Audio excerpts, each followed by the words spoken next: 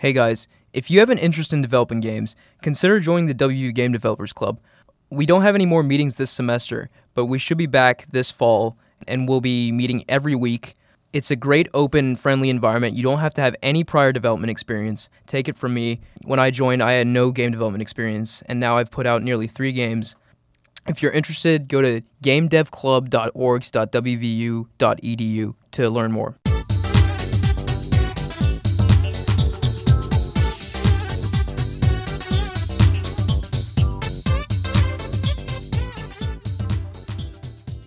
Hello, everyone, and welcome to episode 5 of Game Talk. I'm your host, Ahmed Mian. This week, I'm joined by Connor Haynes. Hey, guys. And Michael Dumeyer. Hello. Game Talk's your weekly show where we talk about the gaming industry and anything game-related. This week, our first topic is arcades. Arcades became highly popular in the early 80s. We all grew up in the late 90s, early 2000s, right? So we kind of missed that wave. But I'm sure we've all been to or experienced an arcade in our lifetimes. Connor, off the air, you actually just mentioned you were in an arcade recently. This weekend, I was at an arcade in Morgantown here called Bent Willie's, and I gotta say, it was fun. It was mostly pinball, but that's still an arcade game. But I was enthralled. I was at Miss Pac-Man the whole time. Oh yeah. They had an original Miss Pac-Man, and it was 25 cents. All the newer games were 50 cents. So I only had like $2. So I was on Miss Pac-Man. Why do you guys think that arcades have kind of like faded from relevance? I mean, my guess is that the rise of like console gaming. I mean, you have video game consoles at your house. You have games on your phone. There's no real need for a dedicated place to go to play games with people anymore, right?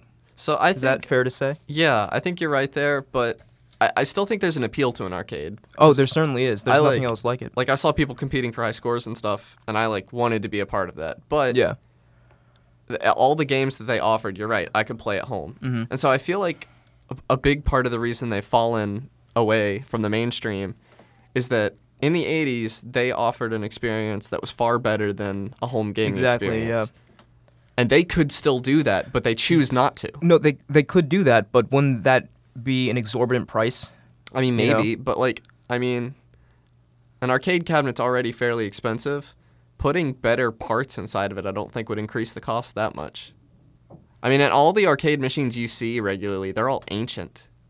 Yeah, and I think that's the sort of, and for arcades that are open today, that's the sort of draw, right? Sort of capture that golden era nostalgia, I don't think so. I think I would be really interested in a modern arcade. No, I certainly would be too. And that kind of breings up the point of barcades, Have you ever been to one? Well, I haven't. This had a bar in it, so I don't know if it counts.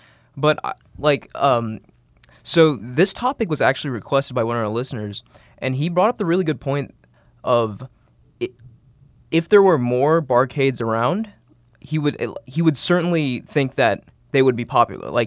He found a barcade in his hometown, and he went there, and he said he had a really great time. And I think a barcade targeted towards people that are, in their 20s and 30s, that sort of grew up with video games, it could be a very effective establishment, a very successful establishment, So I wonder why we don't see more of those. I feel like that's an easy solution to sort of bringing back the glory of arcades. You have something to say, Michael? Yeah, the whole thing about barcades is you go there, and there's a huge appeal to some people about getting drunk and playing a video game. And when you can do it in the same place with a bunch of other people, I think there's definitely appeal there. I personally would do it. It just seems fun to get particularly drunk and then compete with other people who are equally drunk to try and get high scores. Yeah, I see what you're saying. I mean, it's more the, it's bringing that social aspect back to arcade gaming while still keeping it relevant, because I think people our age and a little older, I mean, when they go out for entertainment, they usually go to bars and such. So combining those two things together, I think, could only be a massive success. I know I think arcades are sort of seeing a small resurgence with the emergence of these barcades, but you don't see them outside of big-ish cities, I think. Right, and we're talking from an American perspective, but arcades are still big in Japan, I believe. Really? Like, I think Sega still makes a ton of arcade machines, and I think Nintendo even has some in Japan, and that's super interesting and all. And they did what I was saying before. They offer, like, a high-fidelity experience, you know? It's not something you could do on your PS4. Right. Yeah, I'd be interested to see, VR arcades. That could be a very cool thing, you know? I think, You got to worry about pink eye.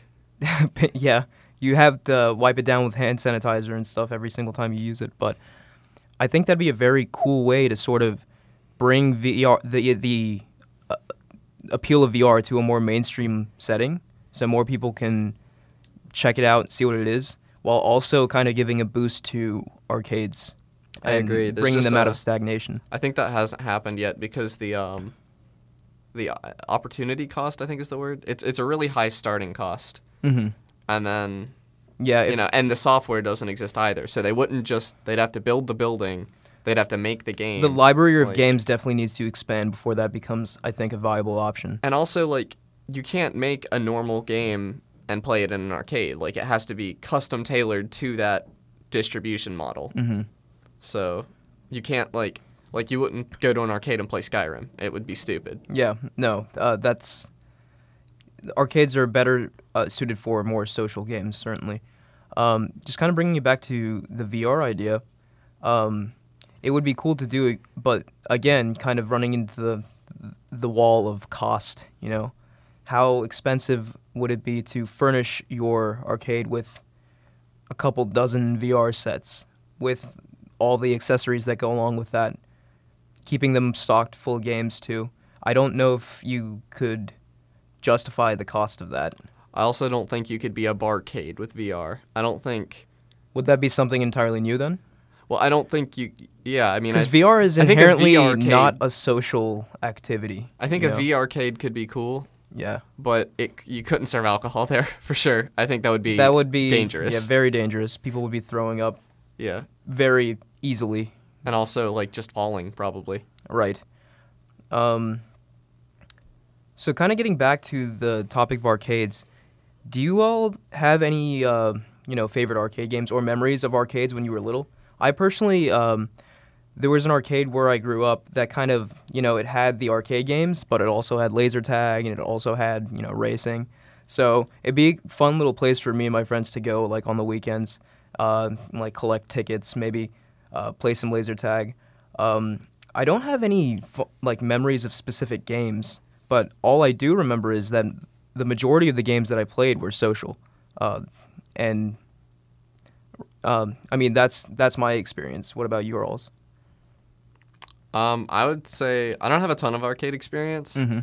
I distinctly remember hating Chuck E. Cheese as a kid. Right. Like I loathed that place, and I just hated every birthday party my friends had there. Right. But this weekend I had a pretty good time hanging out, watching some people play pinball, playing Miss Pac-Man. I played some karate. I think it might just be called karate. It's like one of the. Was it a fighting game? Yeah, it's a fighting Okay. game, and it's just a guy in a white gi and a guy in a red gi, and your movesets are identical, and you fight. And it was pretty fun. It was, a quarter. What about you, Michael? Well, unlike Connor, I actually enjoyed Chuck E. Cheese's as a kid. Mm-hmm. And that was my major arcade experience, other than, Valley Worlds of Fun down in Fairmont. There's not a lot of big arcades around Morgantown. I completely forgot that Chuck E. Cheese is an arcade. Yeah, that's because it's awful. Yeah, I've had some bad memories. I had this, guy in his, mid-30s, early 40s, really overweight, sat on a go-kart game the entire time we were there. We were there, for 3 or 4 hours. And he did not move. He just sat there. There was a line of kids behind him. Yeah, that's not a very good look. I just Yeah. remember how bad the pizza was. Skee ball is fun though. Skee ball, Chuck E. Cheese always has Yeah, skee skee ball is pretty cool. and that's a good game. They also had what's it called? Air hockey? Air hockey's Yeah, good. and that's fun. I don't really think of So, arcade. yeah, that's another thing. Most quote unquote arcades that I've been to have had these other things. So do you think maybe something that could make these places more successful is the addition of non-game elements? Oh yeah, I think so. I mean, I think so too, but then I heard recently that the one I went to as a kid is closing down. So I'm I guess it wasn't enough. I don't know. I don't know enough about the business side of things, I guess, to say one way or another. Yeah, I mean, arcades I mean, they're certainly a cool relic of the past, but they've definitely been on a steep decline ever since the height of their popularity, and that I don't think that's going to change anytime soon, even with the introduction of barcades, unfortunately. No, I think most media, you got to take a step back from video games and see, like, theaters had to change recently. Right. Because people didn't want to go out to watch a movie anymore. Yeah, that's an increasing just social trend that everything's available at your fingertips now, and you have less and less reasons to leave the house. But the theaters reacted by, some of them dropped prices, Mm-hmm. some of them became, like, a luxury experience. Like, they sold you... Serve you food and all of that. They sold you, like, they got better chairs, they got better sound systems. Like, they really sold you on the experience because suddenly they had competition. Mm-hmm. And I think, in an abstract kind of way, arcades need to take a step back and look at the same thing if they want to survive or want to come back. But it's not a simple thing. Maybe an arcade could just sort of turn into like a dedicated place where you could just go with your friends to play multiplayer games. Like, what if an arcade just had like 10 GameCubes and like 5 Xboxes and controllers to furnish like all of your needs? You know, what do you guys think of that idea? Kind of like a cyber cafe, as they're called now. Like, those are very popular over in the Koreas. Yeah, They're very not over popular here in Latin though. America Right? as well. Yeah, a lot of people enjoy that, and we don't have a lot of those here because who knows? My hometown did have one of those. Mm-hmm. I actually had a birthday party at one. Oh, nice. And they had like 12 gaming PCs that were really nice. And they had like a big projector room with like, I forget what the main consoles were at the time. I think it was early in the PS3, Xbox 360, and Wii life cycle. Okay. And like, it was awesome. It was, a good place to be, but they went out of business. Yeah, there seems to be a trend there. Yeah, it was a good time, but like, I don't know. I think they overestimated their market by having that many PCs because I never saw that many people there. Right. Yeah, and I don't know. Sorry? Four Horsemen at the mall here actually has gaming PCs in it, I believe. Oh, really? Yeah. I don't know how high-end they are because I think mostly they're playing League of Legends on them. Mm-hmm. But they have like 10 of them, I think. Yeah, I think for hosting tournaments. it'd be wise for an aspiring barcade to sort of aim for a small, like, kind of private venue, and if the popularity and like the attendance is there, then maybe think about expanding because the demand certainly is less than we'd like it to be. I think Four Horsemen is a comic book shop here in Morgantown, and I think they have the right idea though, like because it's not their only income, Right. So they have other stuff going on, but like the arcade. So they're a shop and Yeah, so arcade. like the arcade would give me a reason to come and hang out and all, and comic shops have been doing this for years. They have D&D, they have other stuff. They give you a reason to hang out, and then they also sell you stuff. Mm-hmm. And I think that's, maybe a business model other places could adapt to have arcades. Right. Any concluding thoughts, guys? I think I've said everything I have. Yeah. Yeah, it's unfortunate to see something so beloved kind of reduced to the state it is now, but there are definitely places out there, dedicated places out there that keep arcades alive, and sort of they're places that you can go to if you ever kind of want to step back in time into a more, popular era for that sort of thing. All right. Our next topic is licensed games. So licensed games are any game based on an already existing IP that's licensed by the game's publisher, and the most common example of a licensed game is like a movie tie-in game. Like, for example, The Incredibles movie comes out, and within a few weeks of the movie coming out, The Incredibles game comes out. And licensed games really kind of have a reputation for being mediocre. I think mediocre is a nice word. Yeah, really just god-awful in every sense of the word, with some notable exceptions. But I kind of want to talk to you guys about why that is, and if what your experiences with playing licensed games are, and if you actually enjoy any. I think real quick we should all just say our favorite licensed game we've ever played. Oh gosh, okay. So I'll start. Yeah. Mine is Scott Pilgrim vs. the World, the game. Okay. It's like a Battletoads clone, almost. It's like you just play as the characters from Scott Pilgrim, and you get to punch people on the streets. Was it actually good, or was it? Oh, it was amazing. I love it. I still play it. Nice. It it had a soundtrack by Anna Monguchi, which is a pretty big deal. It was just a really good game. I mean, and it actually told a different story than the movie or the books. Nice. That's always It had a lot of love, appreciated. yeah. You know, a little bit of creative Yeah, difference is definitely appreciated. a lot of love was put into that game. What about you, Michael? Honestly, I really enjoyed the Simpsons game. Nice. Because Which it was, one? The newest one. The that they movie? put out. Based on the movie? It wasn't based on the movie. It was like its whole unique experience, and it did licensed games well, where it took the whole universe and added its entirely new experience with putting like little references to episodes here and there. The one that immediately comes to mind was Spider-Man 2 for the Oh, PS2. yeah. I really, yeah. really enjoyed that game, and it was entirely based off of the plot of the movie, the Sony movie that came out around the same time. But just, I think it was one of the first games to really kind of capture the sensation of like an open world New York, especially with Spider-Man's powers, being able to scale and swing across buildings the way they had it was really enjoyable. They kept that formula and kept making Spider-Man games too. Which, I mean, those are still licensed games, but they weren't movie games. Right. And they kept being good. I don't know Also, if they were ever as good. I mean, coming out soon-ish is Insomniac's new Spider-Man game, the PlayStation 4 exclusive, which is a licensed game. And so, it looks good. And it does look good, yeah. So maybe it could start a trend of licensed games. Well, also, being licensed acceptable. games, it's not that they're not good anymore. It's that they don't exist recently. I mean, like, you don't get movie games. Yeah, you know? I've noticed that. We've had, like, Shadow of Mordor. We've had the Lego games. But we haven't really Those had... aren't movie tie-in No, games. Yeah, they're just based off of licensed IP, games, yeah. And I think the reason that is that we don't really have AA games anymore. Mm-hmm. And I think most licensed games tended to be at that, you know, that halfway point between low budget and high budget. They were somewhere in between because they were just usually quick cash grabs, you know? Right, and plus, I mean, publishers, I mean, the license kind of put constraints on the development, and they were like, you have to put this game out within X amount of time of this movie, and a lot of times that sort of constraint is not enough for a developer, right? Yeah, Like, I mean, I think the classic example is E.T. oh gosh, for the yeah. NES. Like, that guy, I forget what his other game was, but he, in the same year, made Game of the Year and E.T. Yeah, it just goes to show that, I mean, a quick cash-in with little development time, I mean, you're going to make a little bit of money, but is it really worth the hit to your reputation? You know, probably, I would say not. It isn't anymore because where gaming is like bigger now. Right, and, like, gaming's it's more evolved. expensive to make a game than it used to be, I think.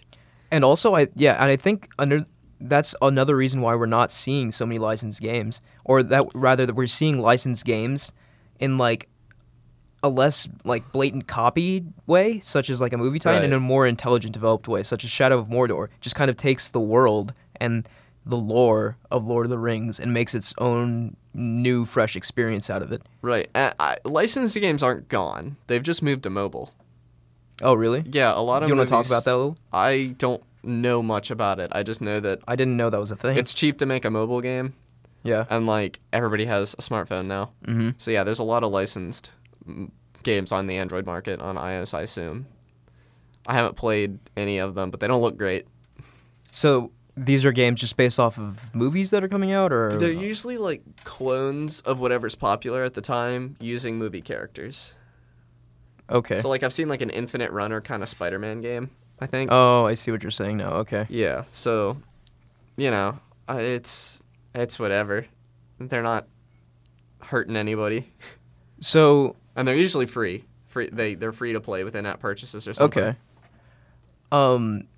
So if you were consulted on how to make a licensed game interesting and better, how would you do it? I would say, personally, just to not sort of make a remake of the IP, but sort of take the idea and put a fresh spin on it. Right, I agree. I think, like, if you're trying to take something from another medium, like a movie or even a song, and you're trying to make a game about it, you shouldn't look at the story of the thing so much as the feeling it gives you Exactly. while you're watching it. And then I think you should take the characters in the world and try to recreate that feeling instead of recreating the events of the movie, probably. I or absolutely agree. the song. And I think that, you know, that's what I think of with the Scott Pilgrim game. That's And I certainly think developers would be happier doing that right? Right. They get to sort of flex their creative muscles. Right. I think Whereas- the best licensed games are like labors of love. Like they really love Absolutely. the IP. I think, and I'm getting that sort of vibe from the Insomniac Spider-Man game. Yeah, I me don't too. think it's like, hey, we've got a new Spider-Man movie coming out, churn out a game. I think it's No, I don't think they have They- anything to do with I each think- other, really. they don't. They're entirely separate Spider-Man universes. That's already been confirmed. Okay, But I think it's really smart that Insomniac was approached like I don't think Insomniac has ever done a licensed game. They've always put out high quality Sony or Microsoft exclusives, right? I would say I say Microsoft because of Sunset Overdrive. I don't know Insomniac that well. Did they do Spyro? Yes. Yeah, okay. Yeah, they did. Then yeah, they're amazing. Yeah. I know. So yeah, their track record is pretty phenomenal. So I'm Did- really excited to see what they did do. they with not that. do Tony Hawk Pro Skater? I never played the Tony Hawk game, so I wouldn't know. I think they might have. I'm gonna look it up real quick. I'm gonna put my 2 cents in while he's looking that up. Sure. But like good licensed games like Total Warhammer or Total War Warhammer, what it's properly called, but everyone just calls it Total Warhammer. It's really good because they take the Warhammer IP that they were licensed, and then they put it into a Total War game, which it fits really well because the Warhammer Fantasy series is about a bunch of wars between dwarves, humans, elves, vampires, orcs. Yeah, and I think people really react positively when they see their beloved IP kind of fleshed out in that way, right? Because they've already know the story, they already know the lore. What they don't have is something new with that beloved Right. thing. And it like gives them an opportunity to be in that world almost. Also, Insomniac didn't make Tony Hawk. That was Neversoft. My bad. Ah, But I think it's really cool. Like there's a cool opportunity with licensed games. I think I definitely it's hit and miss. more so miss than hit, but Yeah. I don't know. If this Spider-Man game pans out, it'd be interesting to see how and if it sets a precedent. Yeah. going I think forward. licensed games are in a good place right now with Shadow of Mordor. I mean, Scott Pilgrim happened. That was that was a while ago. Spider-Man coming. South Park, The Stick of Truth. Yeah, they've had 2 games now, haven't they? The second one is currently in development, but Yeah. I played the first one and I thought it was fantastic. And I haven't played it, but I hear it really captures. it was very the South funny, Park and vibe. it was straight up just a good game too. It was a good RPG, which was much appreciated. You guys have any final thoughts? I just think we're in a good place for licensed games right now. Yeah. All right. Our final topic today is video game peripherals. So, for those who might not know exactly what a peripheral is, it's any sort of hardware that's used to enrich a gaming experience. So, an example would be like a steering wheel that you use for a racing game, or a gun that you use for a shooter, and the Guitar Hero guitars or Rock Band drum sets. Is a controller a peripheral? I would So I would say yeah. Should we start by just saying our favorite controllers that we've ever used? Sure. Okay, mine's Steam controller. Okay. I like it. It's got the 2 trackpads. You're not as accurate with it as with a mouse and keyboard, obviously, but like I can play Kerbal Space Program from my couch with it, and that's more than I ever thought I would be able to do. Yeah. I guess I was sort of like going in the direction of non-traditional peripherals, but we could just talk Yeah, I about think we should do peripherals both. as a whole. What about you, Michael? I honestly really enjoy the DualShock 4 because I always found the DualShock controllers to be really good up until the DualShock 3, which was eh. And then the DualShock 4 comes out and takes everything that was bad about the DualShock 3 and gets rid of it. So it's a really good controller in that it feels great to use. I like the light on the back myself. Yeah, that's also a good point. I would probably have to go with either the GameCube controller or the Xbox 360 controller. I'm partial to the GameCube one Yeah, too. I mean, I think the GameCube one edges it out. I just love the giant centralized A button. Yeah. So and that's the button you're going to be using most often. So they made it bigger, and then the other sort of smaller buttons, orbiting that big A button, and plus the triggers felt really nice to press. Yeah, I would say GameCube controller. What about what kind of non-traditional peripherals have you guys used? I have a joystick, like a flight simulator joystick. I I'm having trouble explaining it. It's got like a throttle on it. It's Okay, got, I can kind of you visualize it. can like a fighter jet kind of thing. You can rotate it, and it's got a second joystick on top of it that you can control with your thumb, sort of. It's got all kinds of cool stuff. It has a ton of buttons on it. And using that to fly my spaceship in Kerbal Space Program was one of the most amazing things ever. Wow, because it would actually sort of feel like a flight sim, Oh, right? yeah. Yeah. It did. It was, All you need now is a VR headset, and then you're there. don't tempt me. Yeah. Does kind of tangent, but does Kerbal Space Program have a VR I'm sure there's a mod for implementation? it. It doesn't have it by default, but it's in Unity, so Okay. it could. What about you, Michael? Non-stan- yeah. Non-standard. That's a really hard one to think about because I haven't used a lot of non-standard peripherals. They're kind of just accessories, right? You don't Yeah. have to use them. I mean, I have an old Thrustmaster joystick that I use occasionally, but that's about it. Okay. I would probably say I'm a sucker for the rhythm games, so I would say that Oh, yeah. the Rock Band guitar. Yeah, I enjoy Um, those. Yeah, I mean, that was such a brilliant idea, that kind of revolutionized how rhythm games worked. Dude, Having actual instruments that act as input. Yeah. Rock Band VR has almost sold me on getting a headset. Is that out? I don't think it's out yet. Yeah, that would be. I mean, I want seeing that in like my life. the so crowd bad. in front of you Oh my God, while you're yeah. performing. That's kind of crazy, yeah. But yeah, some other notable ones that kind of just are on my mind that I know were really popular, like the Wii Fit board.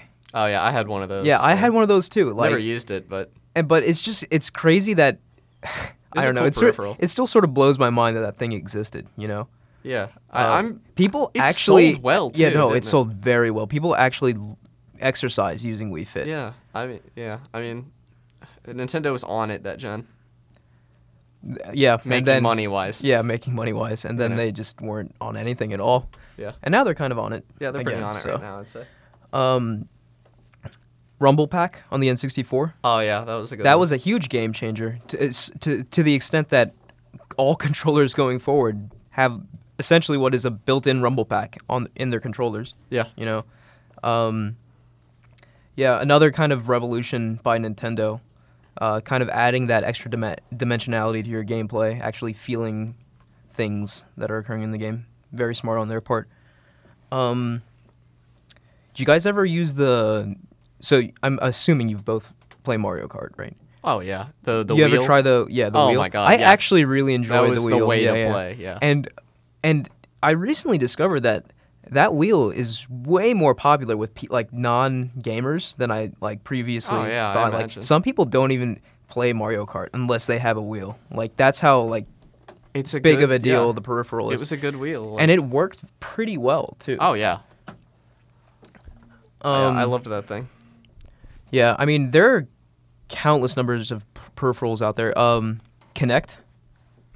Do you think the Kinect would count? Yeah, I mean it would. It counts. Yeah. Definitely a cool idea that sort of just it wasn't necessary at all. It like provided no added benefit. I mean, yeah, it gave your Xbox motion controls and like weird motion controls, but I mean, navigation would be much easier just using a controller. It was sort of more like a showpiece more than anything, I think. Yeah, I mean, the Kinect did not do as bad as the PlayStation Move did, though. Because at least Xbox had the mind to bundle it in with every single Xbox One they sold for so long. Well, are you saying that was a good move though? It was a terrible move because they didn't sell much, but they still sold more Kinects. Yeah, than no, PlayStation they Moves. I love the fact that they doubled down. They were like, no, we're going to give you Kinect, and everyone was just like, all right, we're just not gonna buy Xboxes then. Yeah. Yeah. So my favorite, one of my fondest memories with the peripheral isn't like one of the higher tech things at all. When I was really little, I had all these Tonka games for my PC. What's a Tonka Like game? Tonka Construction. So it was like, Okay. some of the listeners might know what that is. But basically, it was a toolbox. And it just, like, you attach it to your keyboard. And you would press buttons on the toolbox. And it pressed keys on the keyboard. It didn't actually have any, it was just a piece of plastic. I see. Yeah. And it would make stuff happen in the game. And it was like cutting wood and like hammering nails. It was just really silly. That's little, that's a very strange peripheral. It was Yeah. like little kid stuff, and it was like playing construction in a game, and I loved it. I had like 2 or 3 of them. It was one of my favorite things when I was little. Speaking of strange peripherals, what about the Steel Battalion, like, entire cockpit peripheral? The what? Wait, what? Have you not seen the Steel Battalion peripheral? I Yeah, haven't. why don't you describe it for us? Well, imagine, you know how, like, a mech cockpit looks? Like, you Vaguely. have all these Yeah. buttons and stuff? Now imagine that in a physical peripheral for a game. So like just So the it was- buttons are like. It's insanely the complex. entire like, cockpit? The entire cockpit. Like, So you how have to big flip was a this button thing? to eject. Oh, I have seen this. It's like, So is why? it like something you step into? Like how did that you work? not step. It sits in front of you. Hold on, I'll pull up a picture. It's not like the whole. It's not like the actual glass and stuff that you're looking at. It's Okay. just like the control panel, I see.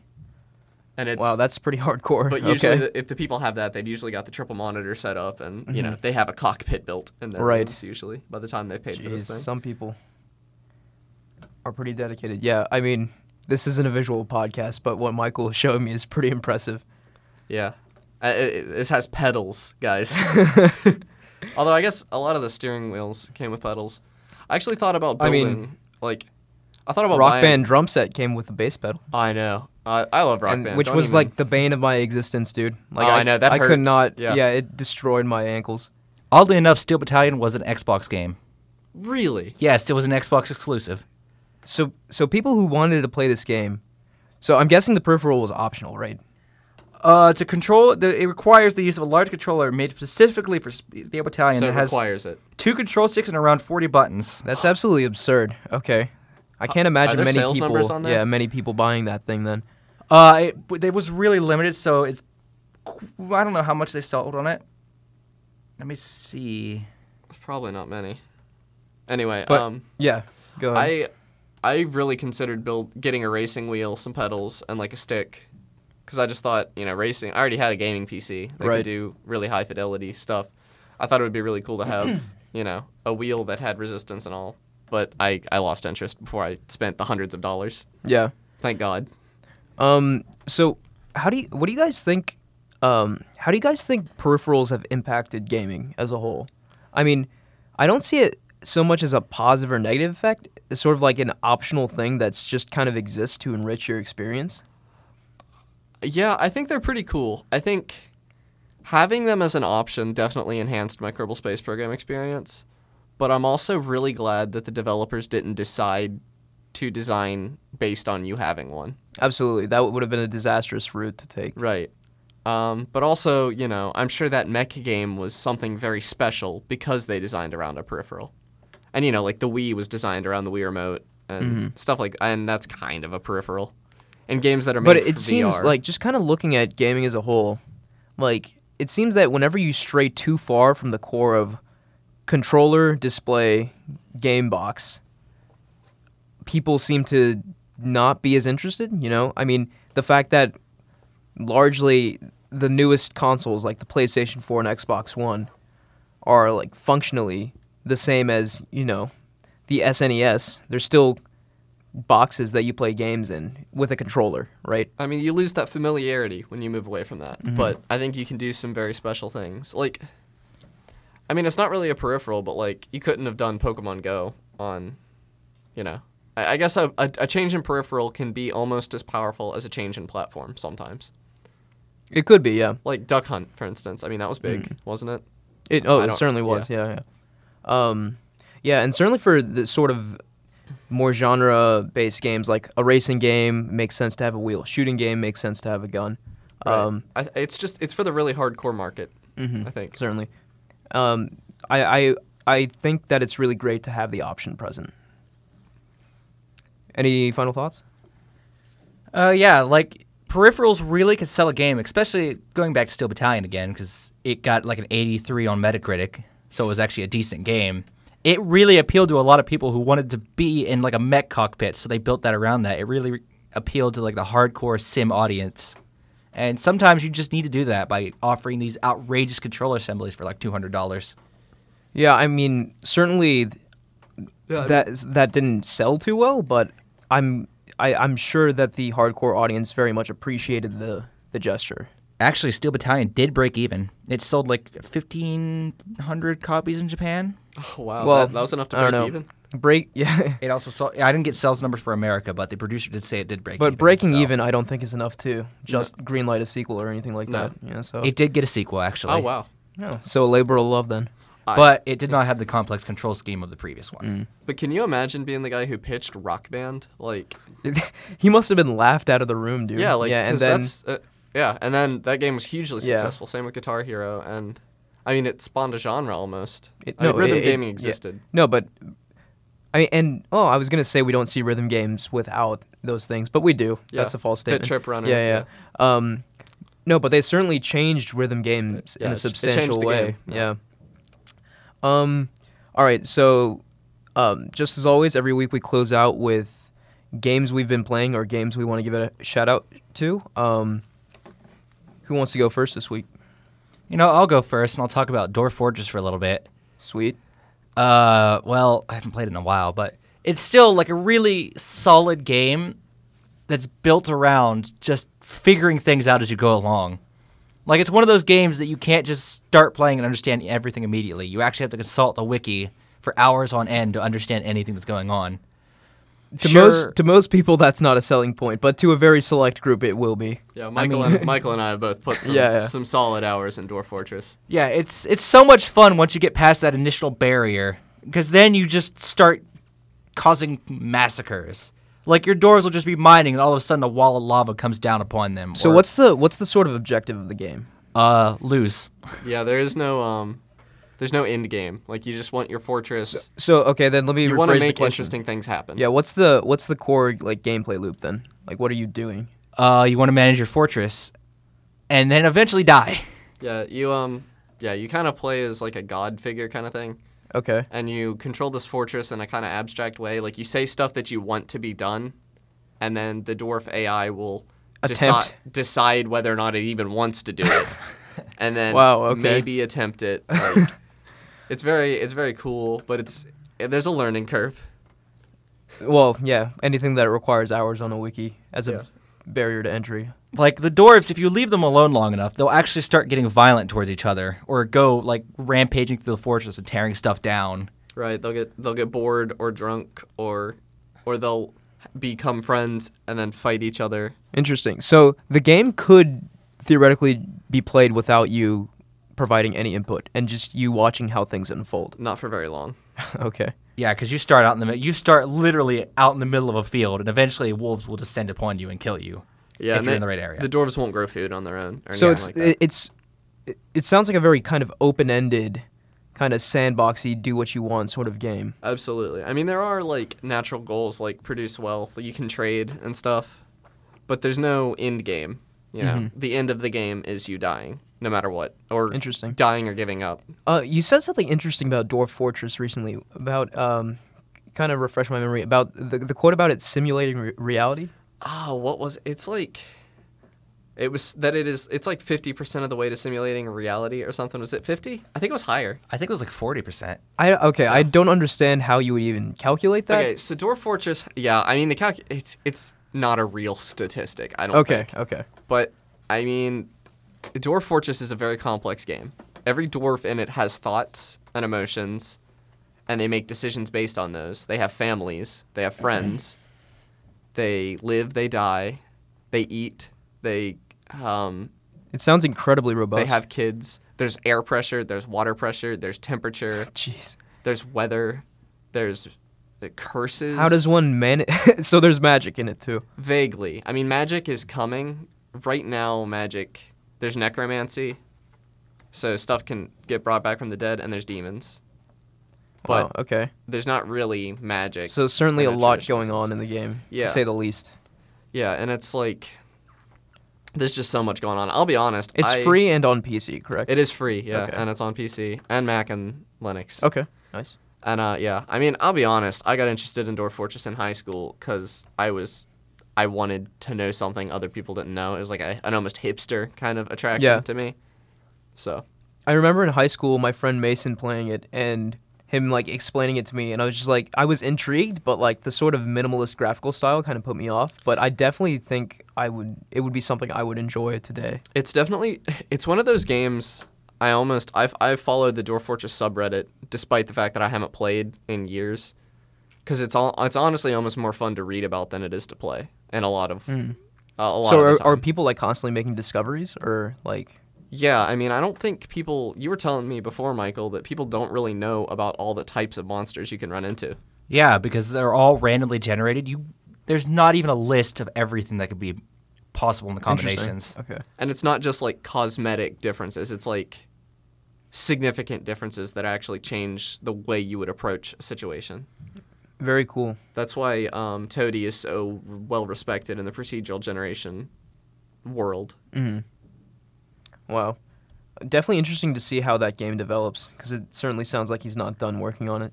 Yeah, Michael, you were telling me something interesting a second ago. Like how long? He's been in that for 10 years, and he has plans for if he dies before it's finished for the source code to go public. Wow.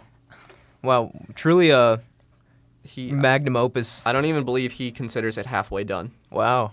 And he's not even a coder. He's actually like a mathematician. Yeah, I mean he's a coder now. Yeah. Well, But yeah. he was a math major, I believe. Interesting. And it's all one dude, and Oh wow, I didn't know that. it's That's a guy, incredible. and his brother's more of an idea guy, I believe, and Wow. maybe like playtesting. And it's free. So is this just a labor of It's donation. He lives on Oh, donations. okay. Gotcha. And he's doing pretty well right now. He has a Patreon. Oh, think. nice. Okay. I read in an interview like a couple years back that he was living off nothing but a Quiznos sub a day and a lot of coding. Yeah, he's doing a lot better now than he has been in the past. I was wondering how he was affording to feed his I cat certainly for a think he while. could. He could Oh, he's been manage to approached. charge for the game. He's been approached by publishers Yeah. before who want to pay him to continue the I guess game. he's but sticking by his guns. His They want him philosophy. to do things like add a user interface, add graphics and stuff. Okay. That he's just not ready.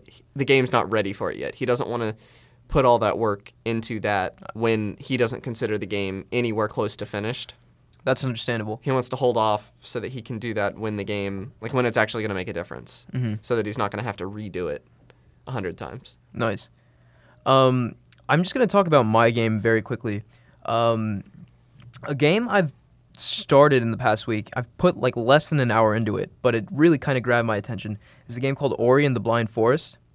Have either of you heard of it? I've heard very good Yeah. things. It's a 2D Metroidvania type game on PC. I think it's on no, 360. it's on Yeah. Steam. Yeah, so it's on Steam and Xbox, I think only. Okay. Yeah, it's not on. I know it's not on PlayStation 4, but it's a 2D Metroidvania platformer where you sort of level up your skills.